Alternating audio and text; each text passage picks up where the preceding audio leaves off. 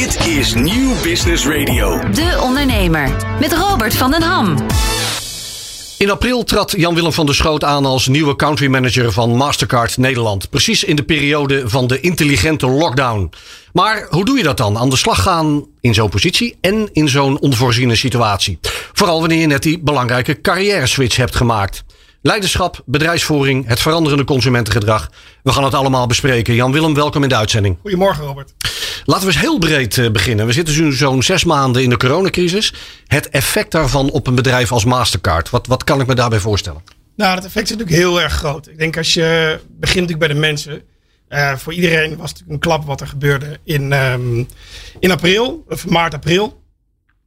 We zijn daar natuurlijk gelijk op ingesprongen. En niet alleen gekeken hoe kunnen we zorgen dat de mensen met wie we werken, dus onze collega's, zo goed mogelijk kunnen ondersteunen. Maar net zo goed ook onze klanten. Want je ziet natuurlijk in één keer een enorme verandering van gedrag bij consumenten.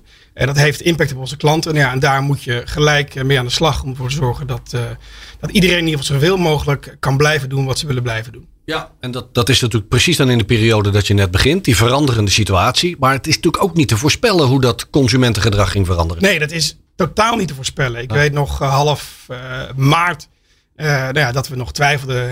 Het kwam wel hier, maar gaat het echt ook hard doorzetten? Ik begon op 1 april. Ja. Dat was eigenlijk het moment dat we vol in de lockdown zaten hier. Dat de IC's volstroomden en niemand ook wist, en wij ook niet, welke kant het op kon gaan. Ik denk dat er toen nog een heel erg hoop was bij iedereen, ook bij ons.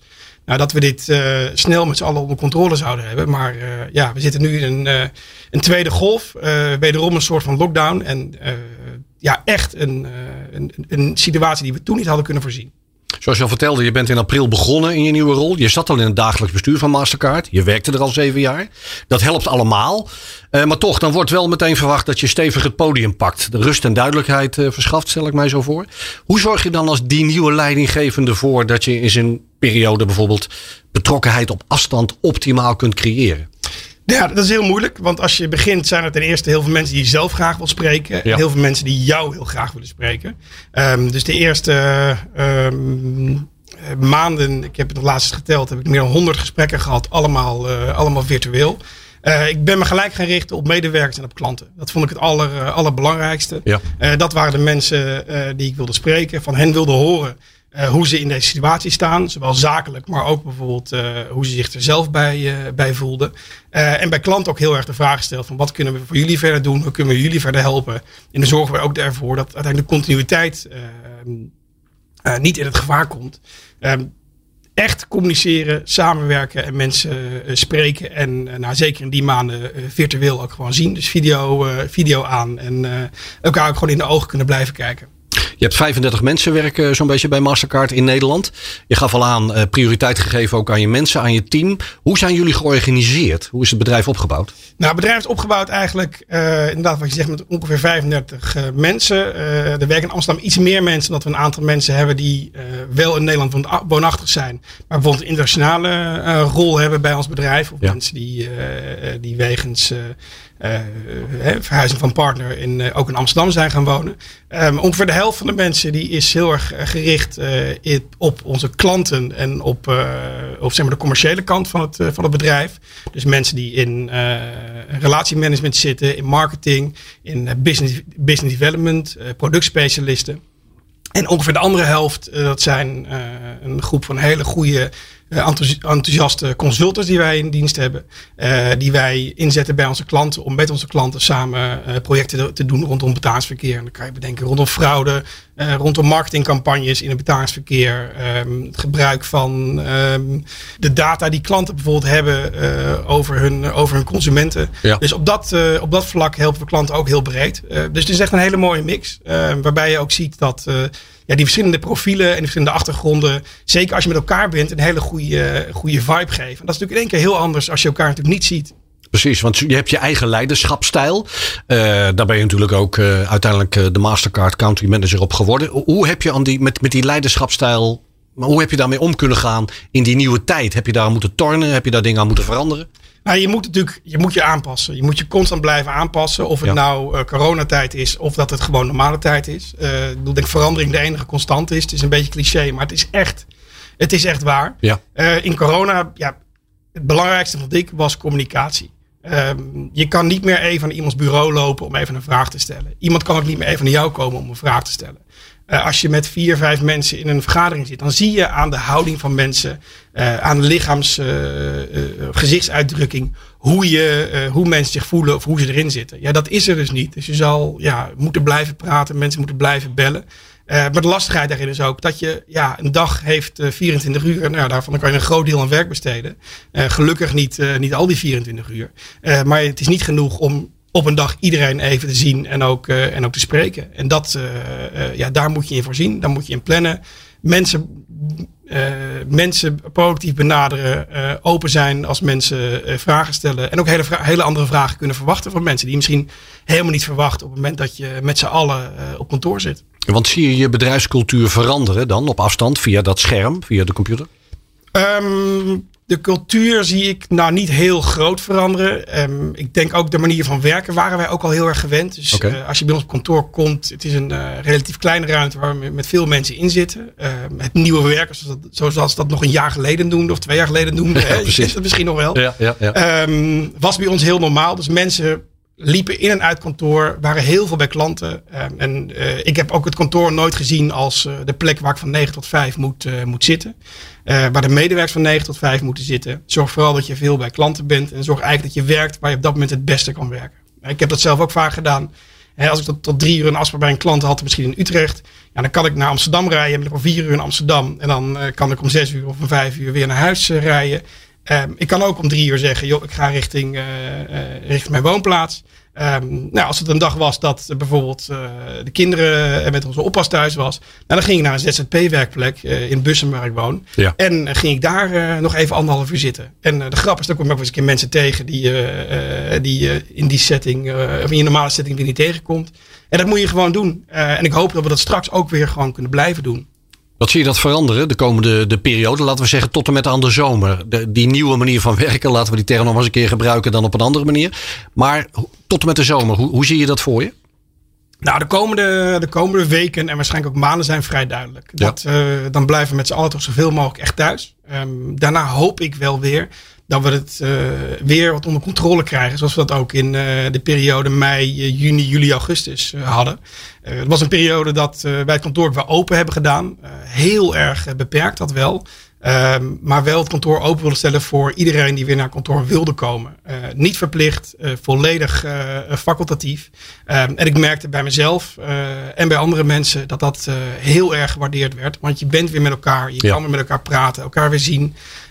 Een brainstorm gaat echt beter met 2, 3 mensen als je uiteraard op gepaste afstand in een ruimte zit. Dan dat je het probeert via Zoom of Microsoft Teams. Doen wij dat nou in Nederland anders dan in je collega-landen? Want jullie zijn onderdeel van een wereldwijd Amerikaans bedrijf als Mastercard. In hoeverre worden in deze coronacrisis dan bijvoorbeeld vanuit het hoofdkantoor in New York de spelregels bepaald voor jou? We zijn een Amerikaans bedrijf. We zijn een beursgenoteerd bedrijf. We zijn een groot bedrijf. En ik heb altijd voor Amerikaanse bedrijven gewerkt. Hiervoor ook bijna 10 jaar voor IBM. En wat je toch daar heel erg ziet is de behoefte van zo'n bedrijf om alles goed voor mensen te regelen. En dat kan in onze termen, Nederlandse nuchtere termen, misschien wel iets te goed zijn. Dus op het moment dat we in mei weer zagen dat langzamerhand de kantoren wellicht open konden, kreeg ik een keurige Word-document met 111 pagina's met voorschriften om het kantoor weer te openen. Ja, precies. En daar zitten dingen bij waarvan je als Nederlander denkt van dat gaat hier niet werken. Dat werkt prima op een groot hoofdkantoor waar 1000 man werken. Maar niet op een kantoortje in Amsterdam waar je met z'n 30 zit. En waar de eerste die binnenkomt 's ochtends met de sleutel zelf een kantoor open moet doen. Ja. En dat schipperen, dat heeft ons heel veel tijd gekost. Daar heb ik goede support gekregen van collega's. Ten eerste om te kijken wat kunnen we wel doen en wat kunnen we niet doen. En wat we niet konden doen, dan moet je toch gewoon gaan challengen. En dan moet je niet alleen zeggen het kan niet, maar ook zeggen wij denken dat we het op deze manier beter kunnen doen. En beter ook voor onze medewerkers kunnen doen. Wat zijn dan de grote verschillen als je kijkt? Hè? Die Hollandse nuchterheid waar we het net al over hadden, Jan-Willem. Ten opzichte van je collega's een simpel voorbeeld is dat ik in Nederland niet aan hoef te komen met een app voor medewerkers waarbij ze iedere dag aangeven hoe ze zich voelen. Buiten nog dat je de discussie kan hebben over data, privacy en dat soort zaken. Moeten we dat gewoon hier helemaal niet doen. Dat is een app die uit Amerika komt. Dat is een app die uit Amerika komt. Dus daar hebben we ook van gezegd, dat doen we hier dus niet. Nee. Dat gaat niet werken. Daar gaan we de boel niet mee helpen. Maar andere dingen, bijvoorbeeld het dragen van mondkapjes. Dat was in Nederland nog voorbehouden aan het openbaar vervoer. Bij ons was het vrij helder. Vanaf het moment dat je het gebouw inloopt, tot en met dat je achter je eigen bureau zit, draag je je mondmasker. Achter je eigen bureau niet. En sta je weer op en loop je naar een collega om een vraag te stellen, dan doe je hem weer op. Ja, dat zijn dingen, en dat is ook weer waarvan wij misschien denken, zeker toen dachten, nou weet je, moet dat allemaal wel? En we houden toch afstand. Ja. Maar hier heb ik gezegd, nou jongens, dit doen we gewoon. Hè? Dit is prima te doen. Baat het niet, dan schaadt het zeker ook niet.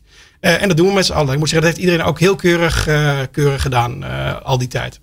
Als we eens kijken, en misschien is dat ook een beetje Amerikaans sentiment, want dat viel me op jullie homepage op dit moment. Als we kijken naar jullie klanten, de klanten van Mastercard, dan zie ik heel prominent aanwezig en dan in chocoladeletters ook bijna de belofte aan kaarthouders en de gemeenschap. Ja. Bovenaan de homepage, heel prominent.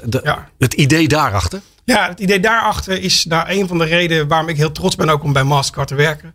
We kijken uiteraard naar onze klanten, maar als jij en ik naar onze klanten kijken, dan kijken we hier naar buiten in Hilversum. En dan zien we Nederlandse consumenten die allemaal een betaalpas hebben.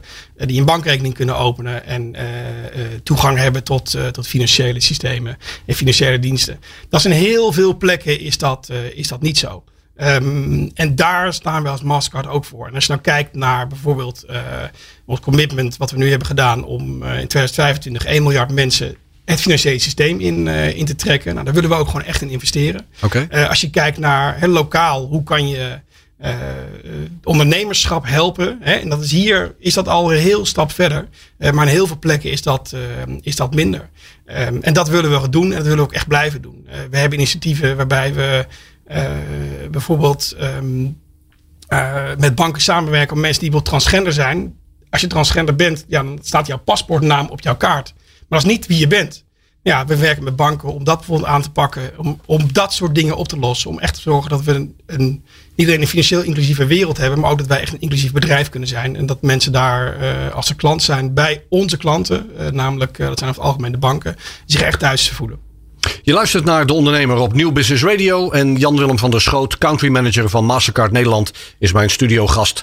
Straks praat ik met hem verder onder meer over de snel veranderende consumentengedrag. De Ondernemer, de talkshow voor en door ondernemers.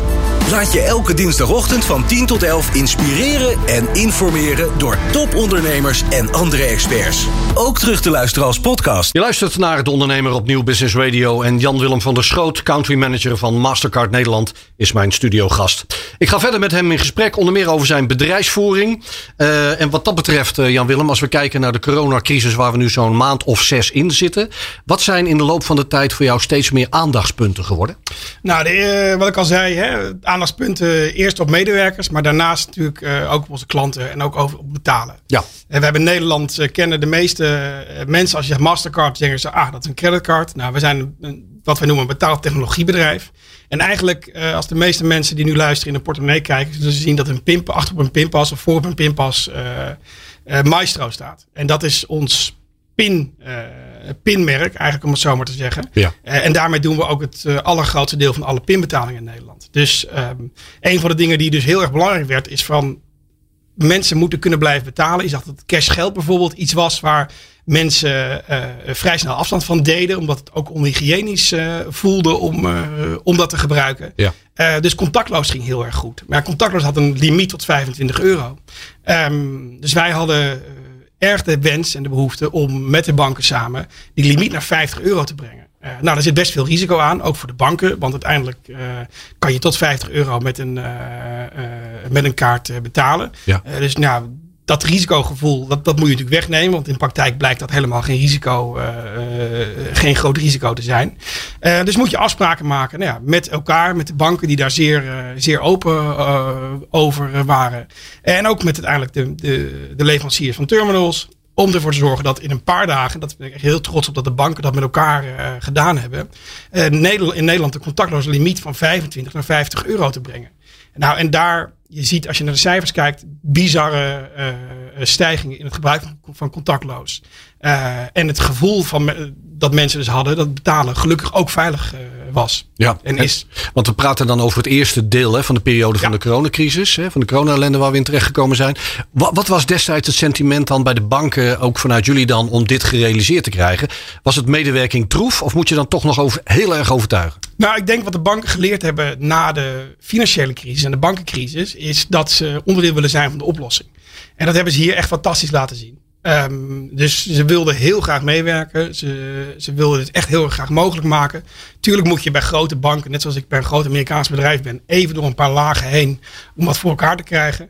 Maar als je eigenlijk ziet hoe snel dit gegaan is echt knap. En als je ook kijkt naar hoe de banken gecommuniceerd hebben over, niet alleen over betalen, maar ook de Nederlandse Vereniging van Banken over hun rol in de coronacrisis. Hebben ze echt, mijn inziens, echt gezocht om een partner te zijn voor consumenten, ondernemers. En ook in deze tijd het voor iedereen zo makkelijk mogelijk te maken. Ja. Een goed signaal, ook een belangrijk signaal natuurlijk ook voor jullie vanuit Mastercard naar de klanten toe. Business development, laten we het is ook een onderdeel daarvan. Hoeveel ruimte is daar nog verder voor? Wat kun je juist in deze tijd nog meer doen voor je klanten om het met die kaart nog gemakkelijker te maken? Ja, je kan echt heel veel doen. En ik ben ook heel blij dat de dingen die we hebben, het project die we hebben lopen, ook niet gestopt zijn bij klanten. Wat je wel merkt is dat heel veel dingen gewoon tijd kosten. De voorbeelden zijn daar genoeg. We zijn aan de business development kant. We zien natuurlijk heel erg dat met name aan het digitale de banken wilden versnellen. Dus ze wilden ervoor zorgen dat ze met Apple Pay konden opschalen. Ze wilden doorgaan met het makkelijker maken van het betalen bij bezorgingen bijvoorbeeld. Ik denk dat we heel trots zijn dat we in de zomer hebben kunnen aankondigen dat we samen met Ahold en met ING gaan starten met een proef om het bezorgen en betalen bij bezorgen makkelijker te maken.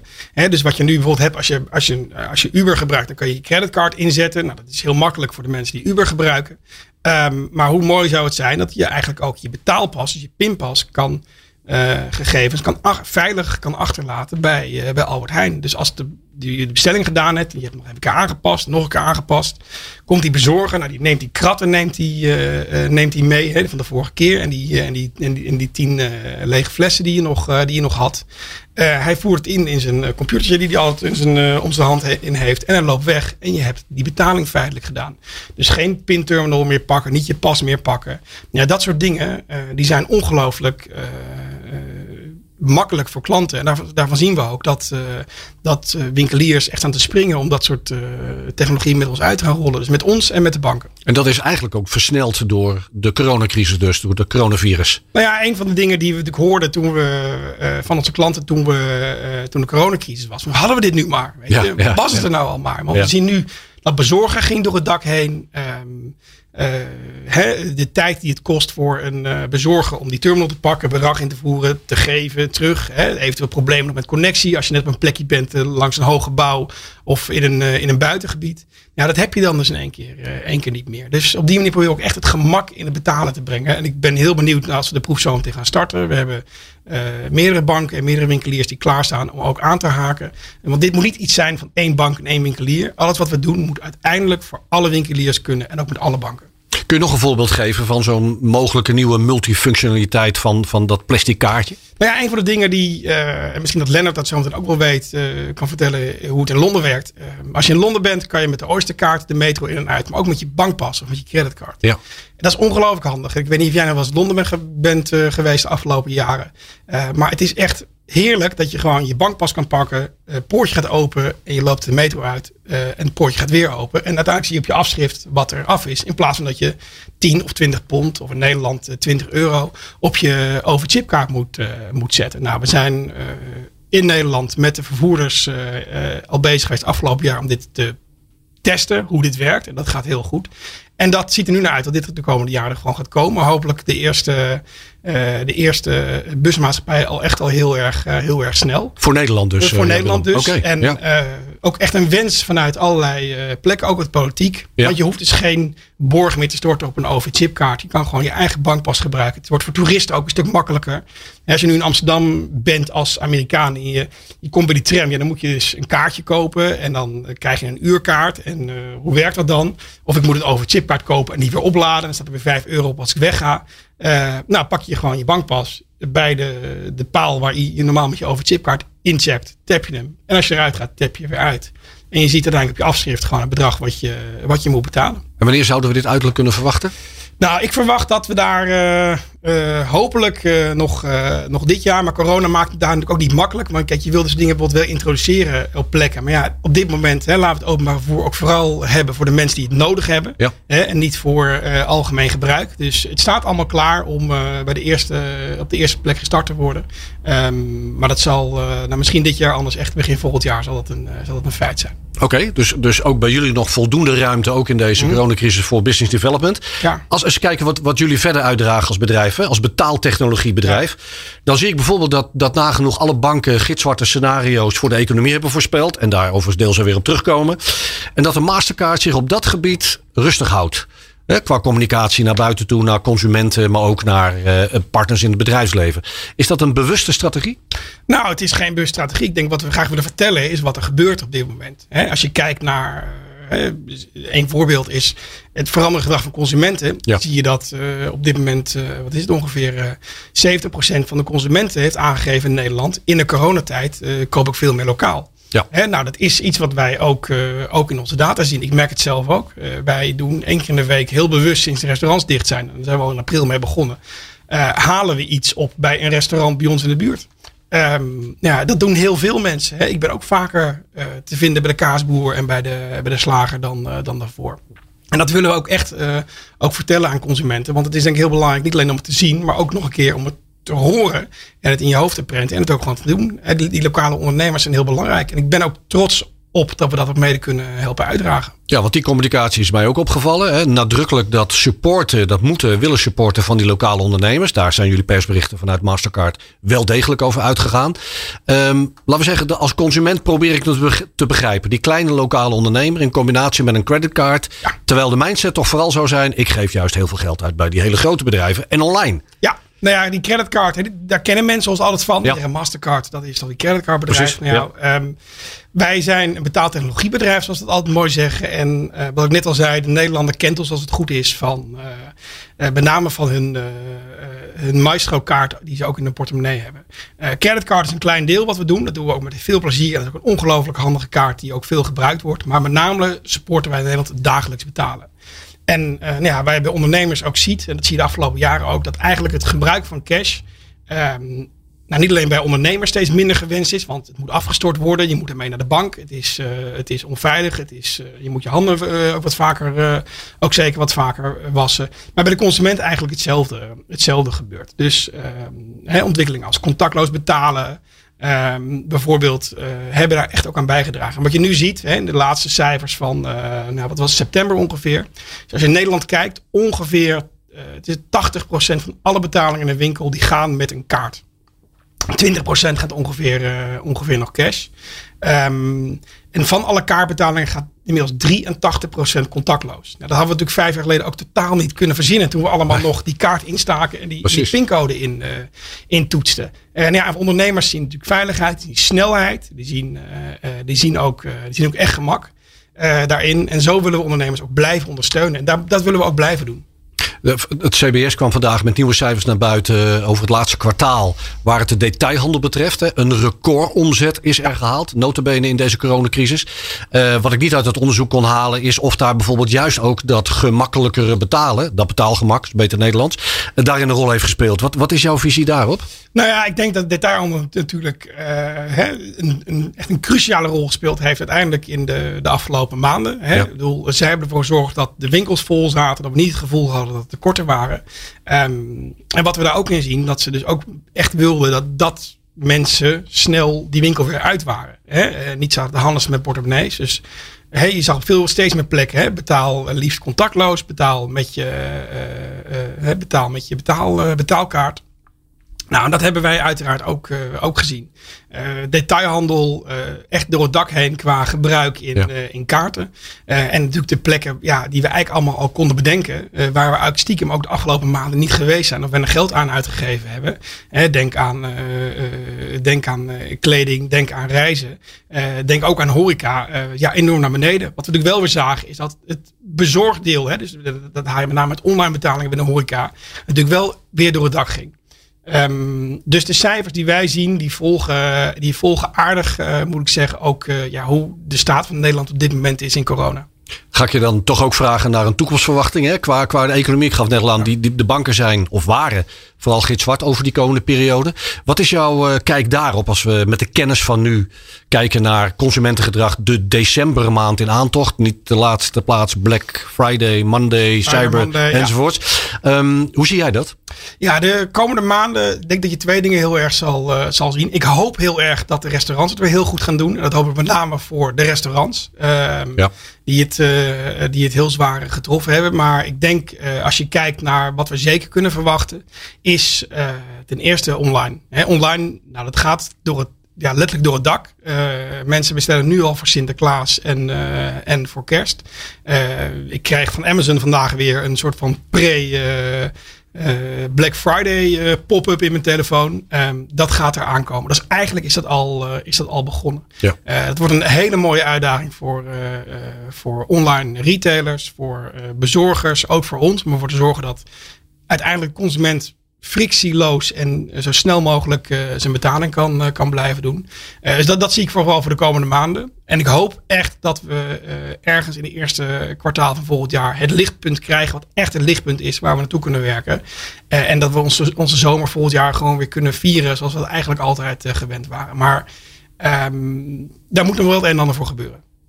Je luistert naar De Ondernemer op Nieuw Business Radio. En Jan-Willem van der Schoot, country manager van Mastercard Nederland, is mijn studiogast. Elke dinsdagochtend van 10 tot 11 ligt het bedrijfsleven even plat. Dan luisteren alle ondernemers in het MKB en ZZP'ers naar De Ondernemer op Nieuw Business Radio. Je luistert naar De Ondernemer op Nieuw Business Radio. En ik praat verder met Jan-Willem van der Schoot, country manager van Mastercard Nederland. Ik zei net al, Jan-Willem, de associatie creditcards en betalen ligt toch nog wel vaak richting die grotere bedragen. En niet zozeer in de mindset bij die kleine ondernemer. Toch die kleine ondernemer, als we die nou eens gaan bekijken, die lokale ondernemer, wat kan die met Mastercard? Nou, ten eerste accepteert hij hopelijk ook de pinpas, dus de Maestro-kaart. En veel van de ondernemers accepteren ook de Mastercard-kaart, dus de creditcard. Daarnaast heeft hij natuurlijk met ons dagelijks te maken in interactie met hun klanten. Dus het contactloos betalen. Ja, en we zijn ook op zoek naar hoe we ondernemers verder kunnen helpen. Een van de dingen, voorbeelden waarin is bijvoorbeeld dat nu als ik een betaling wil accepteren, dan heb ik een grote terminal nodig. Tegenwoordig zijn het ook wel iets kleinere kastjes soms, die zie je ook. Maar hoe mooi zou het zijn als je bijvoorbeeld die betaling op je mobiele telefoon zou kunnen accepteren. En dat iemand dus kan tappen op jouw mobiele telefoon. En eventueel ook de pincode kan intoetsen op jouw mobiele telefoon. En zo een betaling kan doen. Nou, dat is best wel een stap. Hè. Daar komt veiligheid bij kijken. Dat wil je kunnen schalen. Dus het duurt even voordat je dat massaal kan uitrollen. Maar de testen lopen daarmee. En daar gaan we de komende jaren echt zien.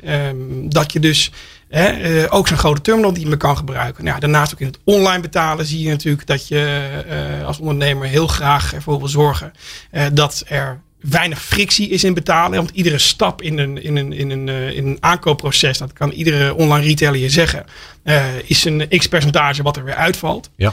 Dus dat wil je frictieloos maken. Nou, ik gaf er straks al het voorbeeld van het betalen bij Albert Heijn, bij de bezorger waar we mee bezig zijn. Maar dat kan ook online. Dat je dus op het moment dat je online betaalt, op een betaalknop drukt. En dat je eigenlijk naar je bankieren-app geleid wordt. Je adresgegevens worden onder water worden die verstuurd. En je kan je betaling met je vingerafdruk of een pincode afronden. En niet alleen in Nederland, maar overal in de wereld. Nou, dat zijn ontwikkelingen waar we mee bezig zijn. En die ook gewoon komend jaar Nederland zullen bereiken. En daar werken we hard op met ondernemers, groot en klein. Om dat uit te kunnen rollen. Ook met gemak te geven aan die ondernemers. Als je eens kijkt naar al die mogelijkheden en dat dan gerelateerd aan de kennis bij ondernemers, dan in dit geval even specifiek MKB. Is er voldoende kennis reeds aanwezig over al die kansen die er liggen? En vind je ook dat er eigenlijk voldoende kennis, tijd en prioriteit aan die digitaliseringsslag is gegeven? Nou, er is zeker kennis. Maar als je ondernemer bent in MKB zit, heb je van mij echt, dan moet je expert zijn in honderden en honderden dingen. Ja. En ik verwacht echt niet dat ieder ondernemer zoveel kennis heeft van betalen als dat ik heb. En dat wij als bedrijf hebben. Het goede nieuws is dat we ook heel veel partners hebben. En dat zijn ook de partijen die met de ondernemers samenwerken en het voor de ondernemer ook gemakkelijk moeten maken. Dus wij doen de communicatie, onze partners doen de communicatie. En uiteindelijk willen we niet alleen dat de consument makkelijk kan betalen, maar ook dat de ondernemer makkelijk kan aansluiten en makkelijk ook zijn handel kan drijven. Ja, dan hebben we het vooral over die lokale ondernemer nu ook gehad. Maar dan hadden we het net al even over, ook naar Black Friday, Cyber Monday en de hele decembermaand erachteraan. Mastercard zal een groot deel van de omzet juist ook nu de komende periode online gaan halen. Klopt, ja. Nee, klopt. Hoe komen die verhoudingen zo'n beetje te liggen? Kun je er iets over zeggen? De exacte getallen kan ik hier moeilijk geven. Maar je kan je voorstellen dat dat natuurlijk enorm aan het stijgen is. Ja. Hè? Ik bedoel, en nog steeds is het betalen in winkels is vaker dan online. Dat is zo en dat zal ook zo blijven. Maar in Nederland worden ongeveer 5 miljard elektronische betalingen gedaan in de winkel. En ongeveer 350 miljoen online betalingen. Dus dat gat is er zeker. Maar je ziet dat natuurlijk gewoon enorm stijgen. En de rol die wij daaraan ook echt hebben is ervoor te zorgen dat die betaling door kan blijven gaan. Dat we alle hands aan dek hebben. Dat we iedereen op zijn post hebben de komende 2 maanden om eigenlijk betalen bijna onzichtbaar te maken. Je hoeft er niet over na te denken. Je doet het. Je keurt een betaling goed en het gebeurt. En wat bedoel je dan met alle hands aan dek? Waar sta je dan vooral voor aan dat schip? Nou, dan ten eerste voor je klanten. Dus daar heb je nou contact mee. En wij zijn natuurlijk ook een enorm groot technologiebedrijf. Eigenlijk zijn we ook een technologiebedrijf. Ja. Wij hebben grote datacenters zitten in de Verenigde Staten en ook daarbuiten. En daar zit iedereen op zijn post, 24/7. Kijken we letterlijk, dat is een soort control room die je kent van dealing rooms van grote banken. En daar houden we per seconde in de gaten wat er gebeurt. Zien we afwijkingen? Moet je je verkeer linksom of rechtsom leiden? Dat is echt heel specialistisch werk. En uiteindelijk zijn het echt maar een paar milliseconden die het nodig heeft. Tussen het moment dat jij een betaling wil doen of je pincode intoetst en het moment dat je transactieakkoord geeft. Wat er in die tijd gebeurt, het gaat letterlijk de wereld over. En daar heb je een gedegen netwerk voor nodig. En dat moet je ook heel goed in de gaten blijven houden, uiteraard. En door dat veranderende consumentengedrag en dat steeds meer online aankopen, zitten jullie anders in de race dan pak een beet vorig jaar, de decembermaand? Ieder jaar schaalt dat weer een beetje precies, op. Ja, Weet je? Ja. We leren er ieder jaar heel veel van. En ieder jaar schaalt dat uiteraard een beetje op. Dus dat is constant blijven investeren. Verwachtingen. Kijk, wat we nu minder zien is aankopen in vliegtickets. We zien minder hotelboekingen. Dat zien we minder. Maar we zien speelgoed zien we door het dak gaan. De bol.coms, de Amazons. Maar ook de kleine winkeliers. Alles gaat door. En dat doen we met onze partners samen. En ik heb er niet alleen vertrouwen in. Ik weet zeker dat in de komende maanden consumenten en ondernemers geen last van ons moeten gaan krijgen. Tot slot, Jan-Willem, ik spreek je nu in november. Terugkijkend naar jouw eerste dagen in april. Het kwam eerder in deze uitzending al een aantal keer aan bod. Met de kennis van nu dan. Had je dan liever 3 maanden eerder of 3 maanden later begonnen? Nou, dat is een hele moeilijke vraag. Ja. Zeker niet 3 maanden later. Want dan was het denk ik nog heel veel moeilijker geweest. Ja. 3 maanden eerder. Ja, ik denk dat het niet heel veel uitmaakt, dat ik heel eerlijk zeg. Je start zo'n baan en je pakt wat op dat moment gebeurt. 3 maanden daarvoor was ik waarschijnlijk heel erg bezig geweest. Want het was januari. Hoe kunnen we het jaar gaan halen? Wat moeten we doen om ons budget te maken? Die dingen konden natuurlijk 2-3 maanden later hartstikke de prullenbak in. Ik ben vooral heel blij dat ik gestart ben. En dat ook klanten en collega's mij enorm ondersteund hebben de afgelopen 7 maanden. Om om te staan waar we nu staan. En ik heb er ook enorm veel zin in om dat de komende tijd te blijven doen. Wat helpt natuurlijk is dat je al 7 jaar ook aan boord was bij Mastercard. De organisatie en de markt goed kent. Ja. Nee, de markt ken ik goed. Collega's ken ik goed. Klanten ken ik goed. En ook heel belangrijk. de collega's in de verschillende landen met wie we heel erg samenwerken. Want met 30 mensen, 35 mensen in Nederland ben je erg afhankelijk van collega's met verschillende landen, verschillende culturen. En dan helpt het als je elkaar echt goed kent. Dank voor je komst naar de studio op het Mediapark in Hilversum. Jan-Willem van der Schoot, country manager van Mastercard Nederland. Dankjewel. Want dit was hem weer. De Ondernemer op Nieuw Business Radio. Deze uitzending is terug te luisteren op onder meer deondernemer.nl en op de welbekende podcastkanalen. Tot een volgende. Dit is Nieuw Business Radio. De Ondernemer met Robert van den Ham.